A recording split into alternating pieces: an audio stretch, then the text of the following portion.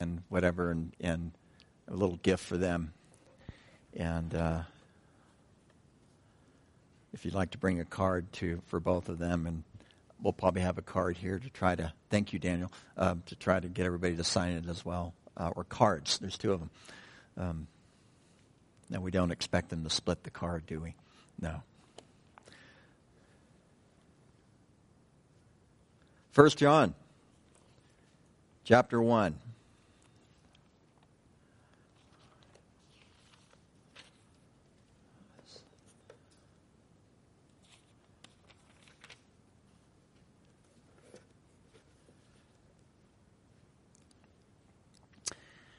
I'm going to try to look at the verses 5 through 10 this morning, but I'm going to go ahead and read from the very beginning and read the first 10 verses to you to give us some context. Beginning in verse 1 of 1 John chapter 1.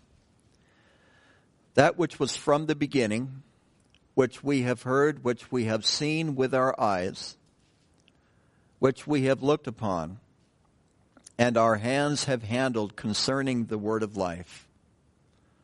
The life was manifested, and we have seen and bear witness and declare to you that eternal life which was with the Father and was manifested to us, that which we have seen and heard we declare to you, that you also may have fellowship with us, and truly our fellowship is with the Father and with His Son, Jesus Christ. And these things we write to you that your joy may be full. This is the message that we have heard from Him and declared to you, that God is light, and in Him is no darkness at all. If we say that we have fellowship with Him and walk in darkness, we lie and we do not practice the truth. If we walk in the light as He is in the light, we have fellowship with one another, and the blood of Jesus Christ, His Son, cleanses us from all sin. If we say that we have no sin, we deceive ourselves, and the truth is not in us.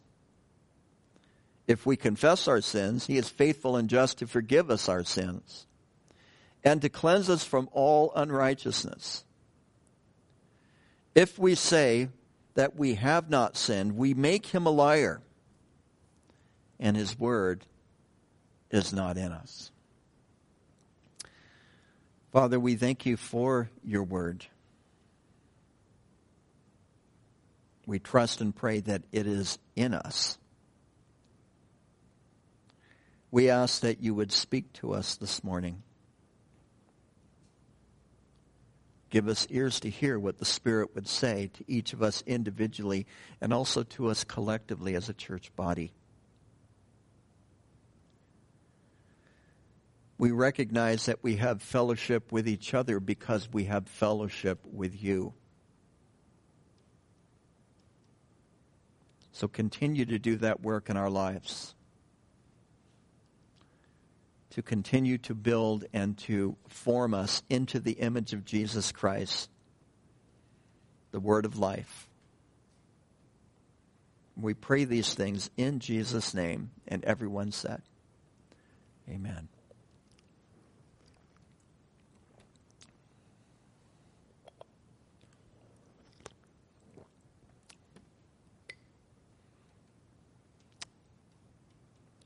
So we spent the last 2 weeks looking at the first couple of verses of this chapter. And then in verse 5, John goes on to say this is the message. And so he is an eyewitness, as he's declared to us several times in the first 4 verses. Not only is he an eyewitness, but he was also a hearer, observer, and he touched the word of life. Now he's going to tell us and define for us the content of that message. And it's a little nebulous. There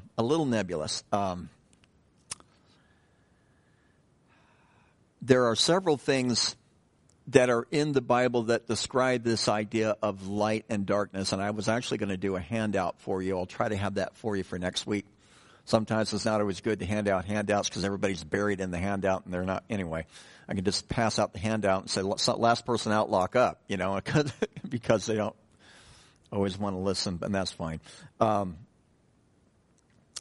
But I'm not going to go into that this morning, but there are several instances in the Scripture where it takes light and darkness and defines light as those things which are of God, but it also defines darkness that are those things that are of the prince of the power of the air, Satan.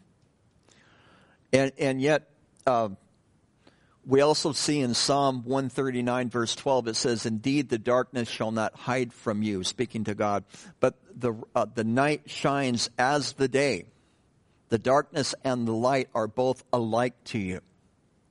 And so there are those times that our lives can feel very dark. And Phil and I were talking about this a little bit this morning about with the quarantine and the pandemic and all that, and how some people were just really felt like they were in a real dark place as they walked through it. Other people were like, great, I've got some peace and quiet finally in my life, And so, your mileage obviously does vary in those things. But even in those dark times that at least appear dark to us, we're called as children of God to seek the light in that darkness, to seek God's voice, to follow Him, to walk in His ways. This idea of walking, which, this whole passage is full of metaphors. Light and darkness is a metaphor. Walking is a metaphor. And it's a picture that describes something else. Usually something with much greater content. This idea of walking refers to our lifestyle, how we are living. How are we living in a lifestyle of light, or are we living in a lifestyle of darkness? And what do these things say about us? What do they say about God's nature?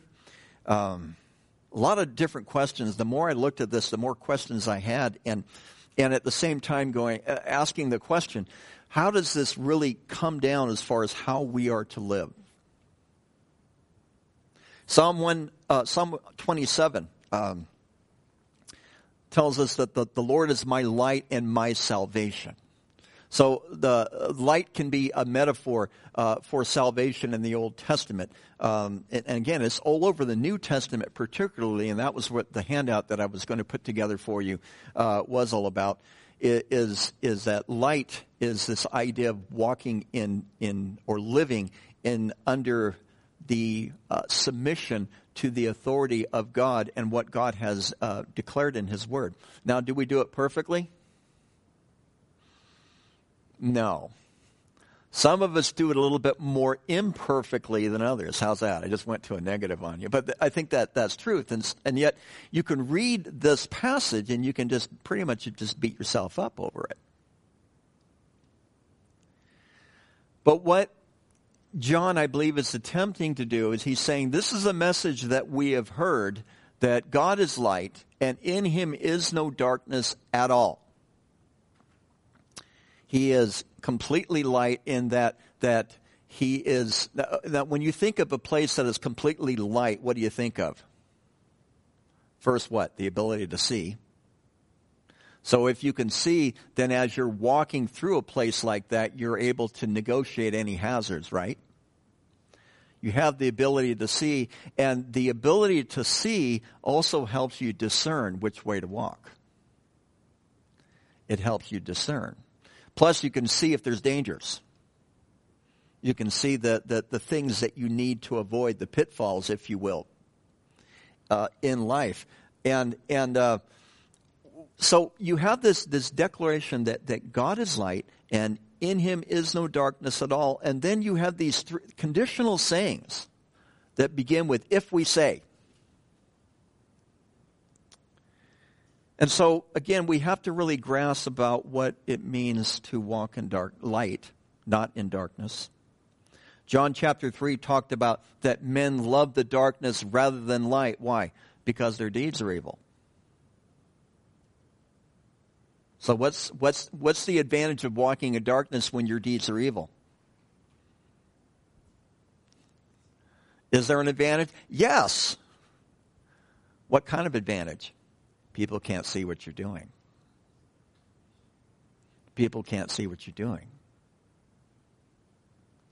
And people whose deeds are evil, who walk in darkness, are motivated by all kinds of things that are really unhealthy. One would be shame.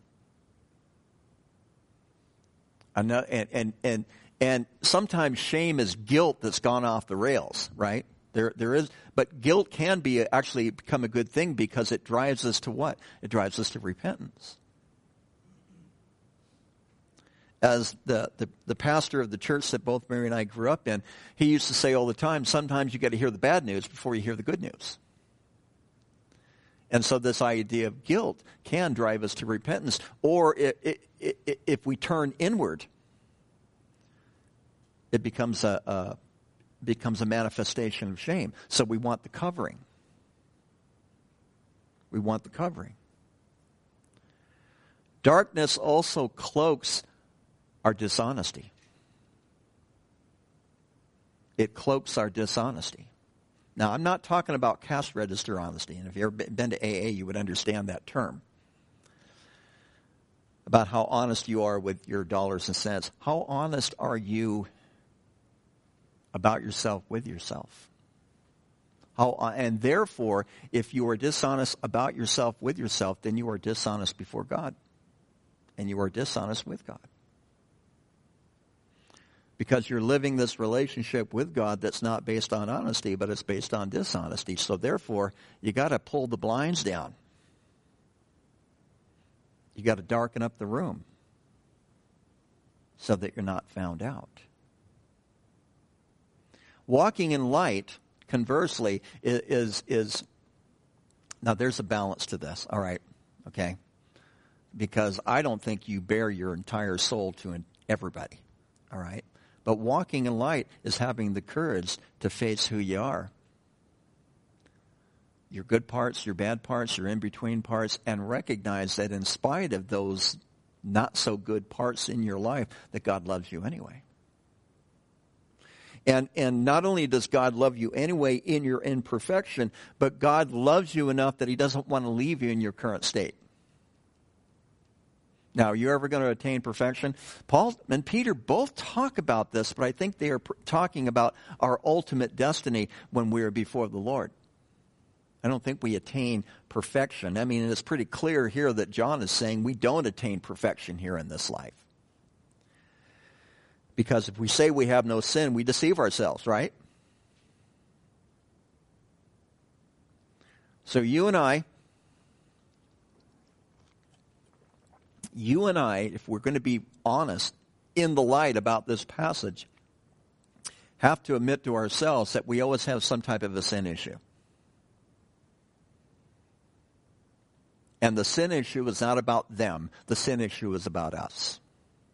Let me make it more personal. The sin issue is about me.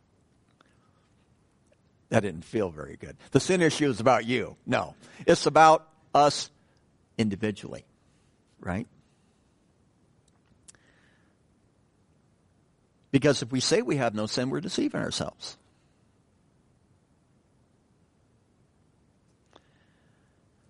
The worst deception, obviously, is self-deception. But it's also the most common deception. You know, I was thinking about this early this morning. I shouldn't share with you my early morning thoughts because they're, well, it's the light, right? Okay. I don't want to get in the darkness on this one. But I was thinking this morning early that I'm still under the disbelief that I look like what I look like in my late 30s and early 40s. And then I get in front of a mirror. And it's like, Mike, you're starting to look old. And it's deflating, but it's also reality, is it not? And to be open and to be honest about who we are talking with someone recently, it was about God, and it was like, boy, if God were me, I don't know if God would let me into heaven.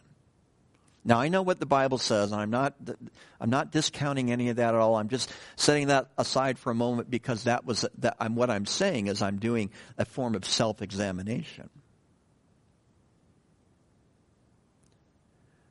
Because if I say that I'm without sin, I'm deceiving myself. If you say that you are without sin, you are deceiving yourselves. And often it is that when I sit down, particularly with couples, when they're trying to work through their issues, often one of the first barriers that we have to break through is now they would never admit this, but they say that they're without sin. It's her fault. It's his fault. It's the kid's fault. It's the neighbor's fault. It's the weather's fault. And this idea of we are called to take ownership of the fact that we are imperfect people, yes, but we are also imperfect people who are incredibly loved by God. And God is a whole lot more patient with you than you are with yourself.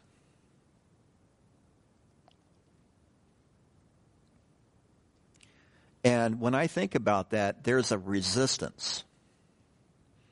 Because that means I have to accept something from God in the form of grace. Not that I've actually attained any certain level of spirituality and he's patting me on the back or on the head telling me what a good boy I am. But I have to walk in grace. Unmerited, undeserved favor of God. Because if I say I have no sin, then I'm deceiving myself. It's going to get worse, by the way, in verse 10. But God is light. In him is no darkness at all. Harv and I were talking the other day, and talking about Facebook. I'm going to go on a Facebook rant. Okay, I'll ask for forgiveness later. But I was telling him, I said that people who grab things on Facebook that don't fact check, that don't check out the facts, but something just really just eats at them and they grab it and they post it, right? Which we can do really easy, can't we? It's the equivalent of citing Wikipedia in a doctoral dissertation. It doesn't work. Some of you really got that one. Wikipedia is not considered an academic reference, by the way. I remember a friend of mine, he told me, I won't tell you which study Bible, but he used a study Bible as one of his references in a major paper. We were in the same master's program, and when he told me he used that study Bible as a reference, I couldn't stop laughing. It was like, you know better. You're smarter than this. Anyway. But we do that sometimes with information that we haven't checked out. Because we haven't turned the light on. We haven't turned the light on that information. If we are ever in a time where it is cloudy and it is dark, I think the current weather kind of reflects the mood spiritually of this country. If we are ever in a time of darkness and a lack of understanding and with it a lack of civility,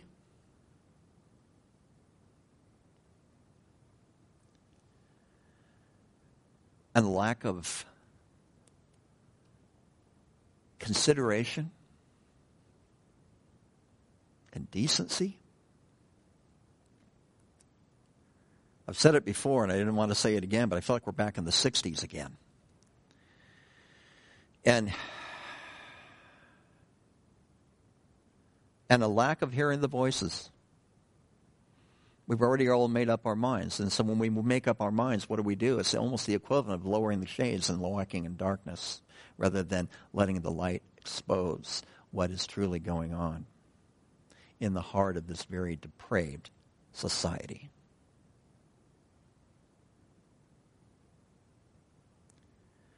Because God is light, and in him is no darkness at all. Therefore, we have been called to walk in the light. As when we walk in the light, as he is in the light, we have fellowship with one another, and the blood of Jesus Christ cleanses us from all sin. Amen?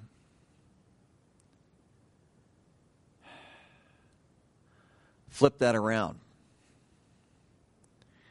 If you know that you are walking in the light, then you can be rest assured that the blood of Jesus Christ has cleansed you from all sin.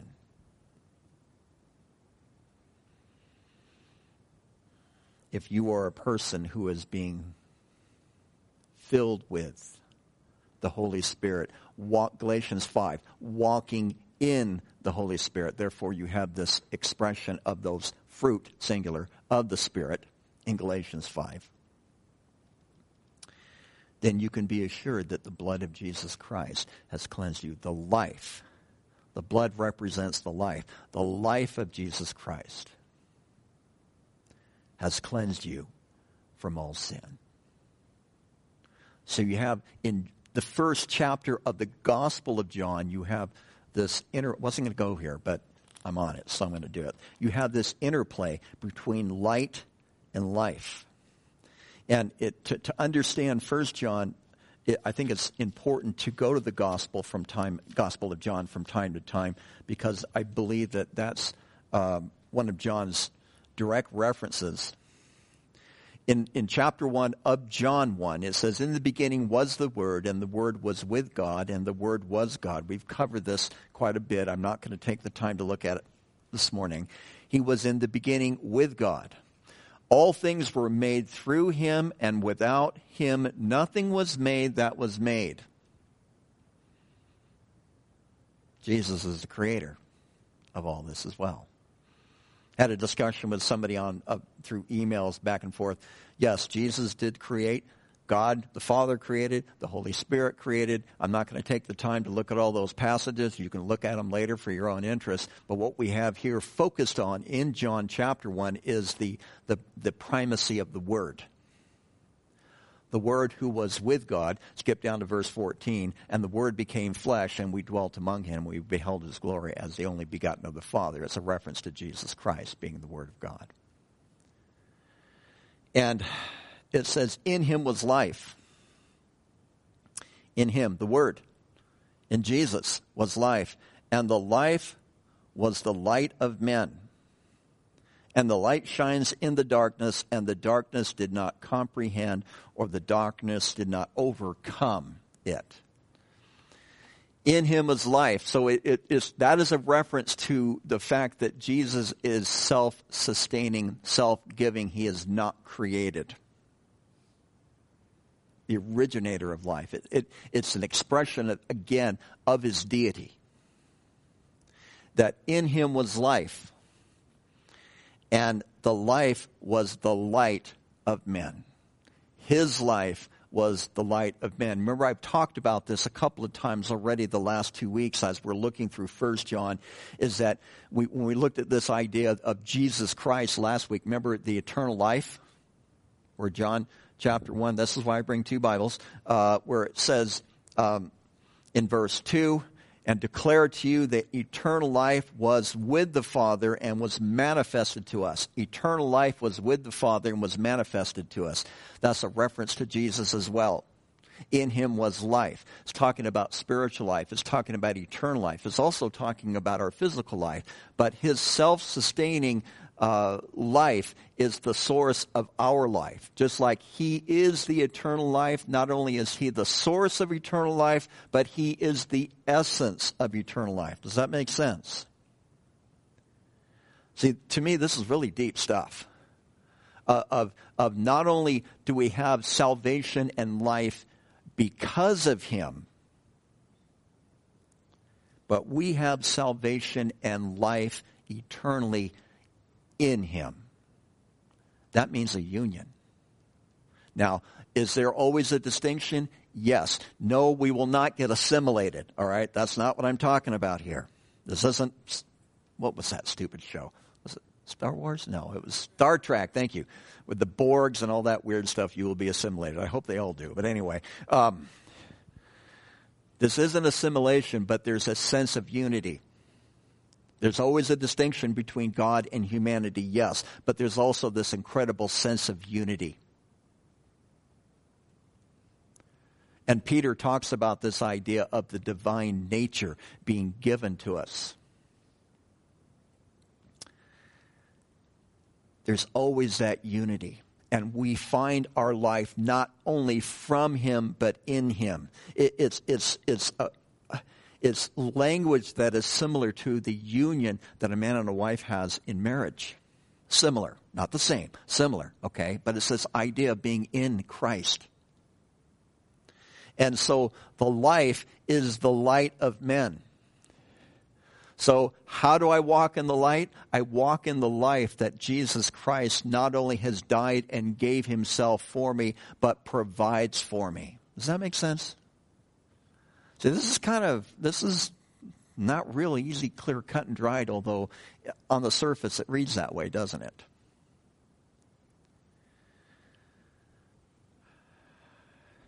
So if we say we have fellowship with him, that is Jesus, the Word of life, eternal life. If we say we have fellowship with him, now without these conditional clauses that are here. Now, remember, the reason for this book, not only is that your joy might be full, verse 4, but the reason why this book letter, was either way, was written, was because John is addressing false teaching. Okay, false teaching has already crept into the church. For those who say they want to go back to the early first century, it was just as bad then as it is now. God bless you. Go in if you want to go in peace. But anyway, he's addressing false teaching. And so he says, if we say we have fellowship with him and we walk in darkness, we lie. And we do not practice the truth. If you say you have fellowship with the light, the source of life, but your lifestyle is walking in darkness, then you're not being honest with yourself.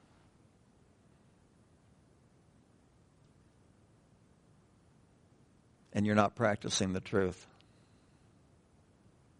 This is talking about a lifestyle that basically is habitual toward walking in the things not of the Spirit, but habitually walking in the things of the flesh. Galatians 5 again outlines that for us. I would suggest that you take a look at that later. The works of the flesh. If these are the things that mark your life and mark your life consistency, then you have to take a look at where you're at. See, these things are written at times to challenge us because at times we need to be challenged. We need to be challenged.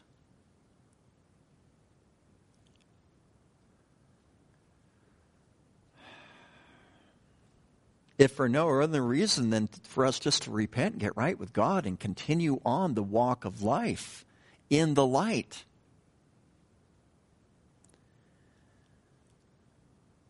But if we walk in the light as he is in the light, we have fellowship with one another, and the blood of Jesus Christ, his Son, cleanses us from all sin. We are not cleansed by the blood of Jesus Christ because we walk in the light. We walk in the light because we have been cleansed by the blood of Jesus Christ. That's what this is actually saying, even though, and thank God for that, because if it wasn't for the power of the Holy Spirit, if it wasn't for the life of Christ, the light that he gives us, I wouldn't be able to walk in the light, neither would you. And some of us, if we are truly honest, we have trouble doing that anyway, don't we?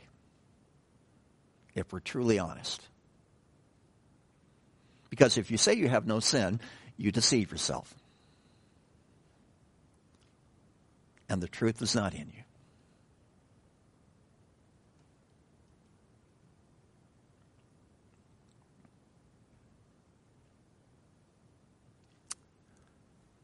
That being the case,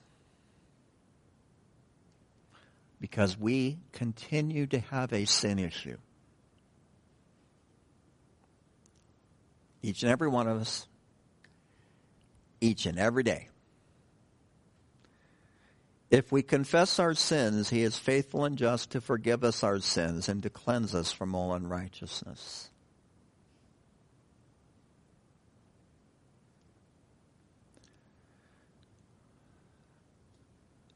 This particular sentence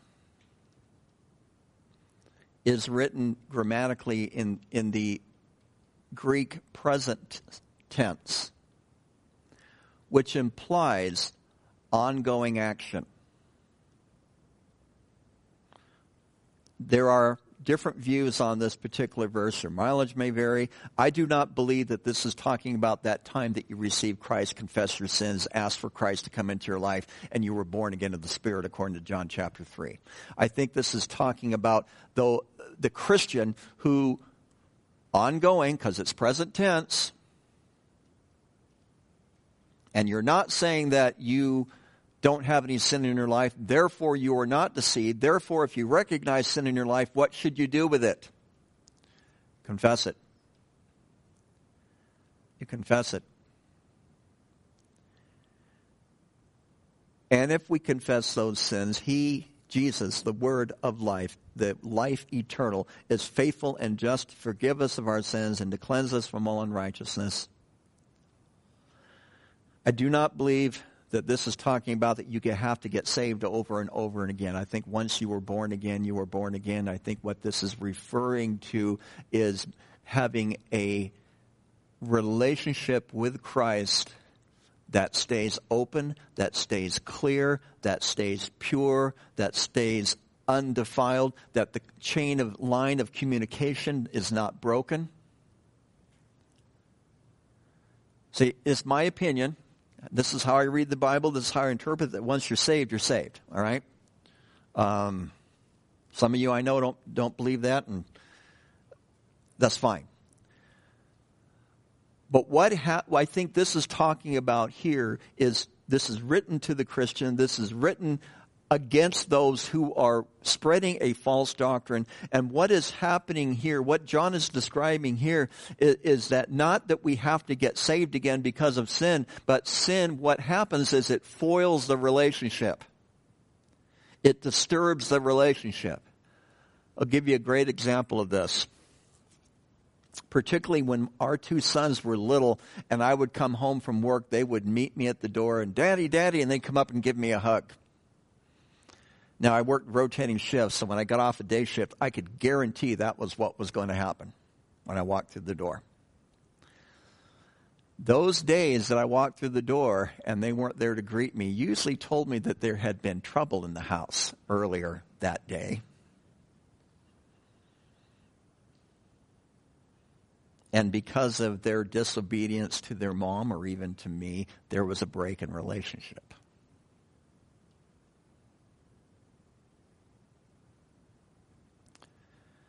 Confession of sin restores the relationship. Why? Because when we confess our sin, not only is he faithful and just to forgive us of our sins and to cleanse us of all unrighteousness, but what he does is he resets us. He resets us. What? Toward walking in the light. Toward living and confessing honestly who we are in Christ. Because not only if we say that we have no sin, do we deceive ourselves, but John even goes on to say we make him a liar and his word is not in us. One of the heresies that John is addressing here was this exalted state that and it was, there's different views on what this was described, but it was this idea that there was this big split between the spirit and the body, and the body was evil, and so there were two ways to address the.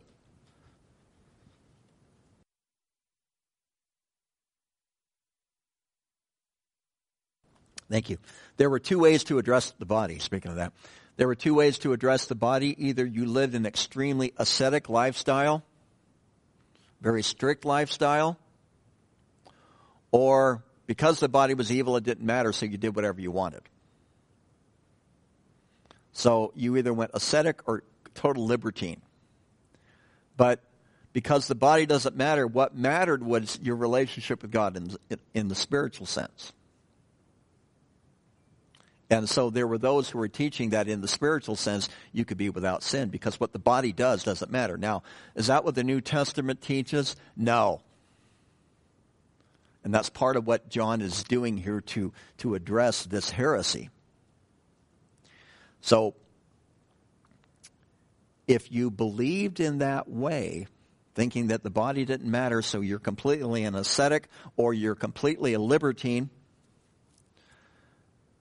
but your relationship with God was totally within the realm of the Spirit, the spiritual realm, and therefore you believed you did not have sin, then you were making God out to be a liar. And the truth is not in you. Not only are you deceived, but you're making God out to be a liar. And His word, His logos, His word of life, is not in you. In other words, what verse 10 is saying pretty strongly is you've got to revisit whether you're in fact in the faith. That's what he's saying. So this idea of walking in the light, which at times is very uncomfortable. I remember sitting on my tailgate out in Prineville about 4 years ago with Bill. We were working together. And it's hot. It must be 150 degrees out there, right? And so it felt, and he's enjoying the heat, and I'm like, Bill, I want to hang out and have lunch with you, but I got to find a shade, So basically, I almost sat in Bill's shade so we could talk. But it was only about 85 degrees, all right? It wasn't 150. It felt like it. When I bring that up is because living in the light sometimes is very uncomfortable. It's very uncomfortable because there are portions in each place, in each of our lives, little areas that are cut out, little pie-shaped areas that are cut out in our lives that we prefer to live in darkness rather than in light. And God is calling us to expose the darkness of our own souls so that we might walk in the light of life. Amen. Lord, we confess that if we walk in the light as you were in the light, we would have fellowship with you, and we are so thankful that the blood of Jesus Christ, your Son, has cleansed us from all sin. We thank you, Lord, that our salvation is not dependent upon us,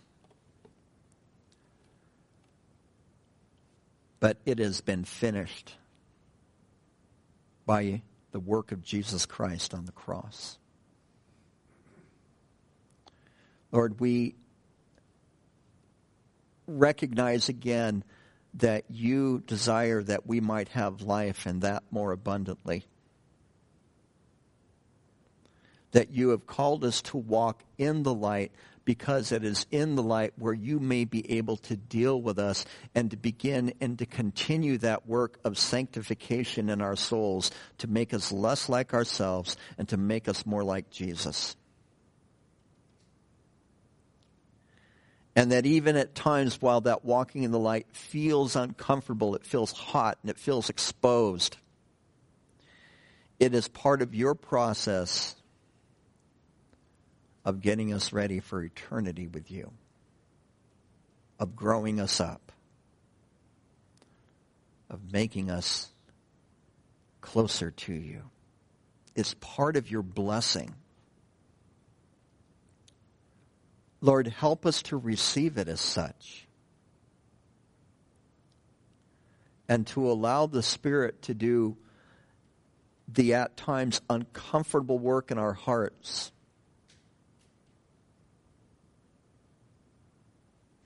so that we would let our light so shine before men that they would see your good works and glorify you in heaven. Help us to be patient with ourselves in the same way that you are patient with us. And Lord, lastly, help us to trust you more. To continue to put our confidence in you, that we can boldly go before the throne of grace to find grace and mercy in those times of need. So Lord, we do confess our sins to you this morning. The sins of omission, the sins of commission, the sins we know about, the sins we don't even recognize. And ask that the light of your life would continue to be shed upon us. And that you would be glorified, as we read in Psalm 29 this morning. We thank you, Lord, that we have heard your voice and that you have spoken. And that you continue to speak and continue to draw us to walk in the light. And we pray these things in Jesus' name. And everyone said, amen. God bless you guys.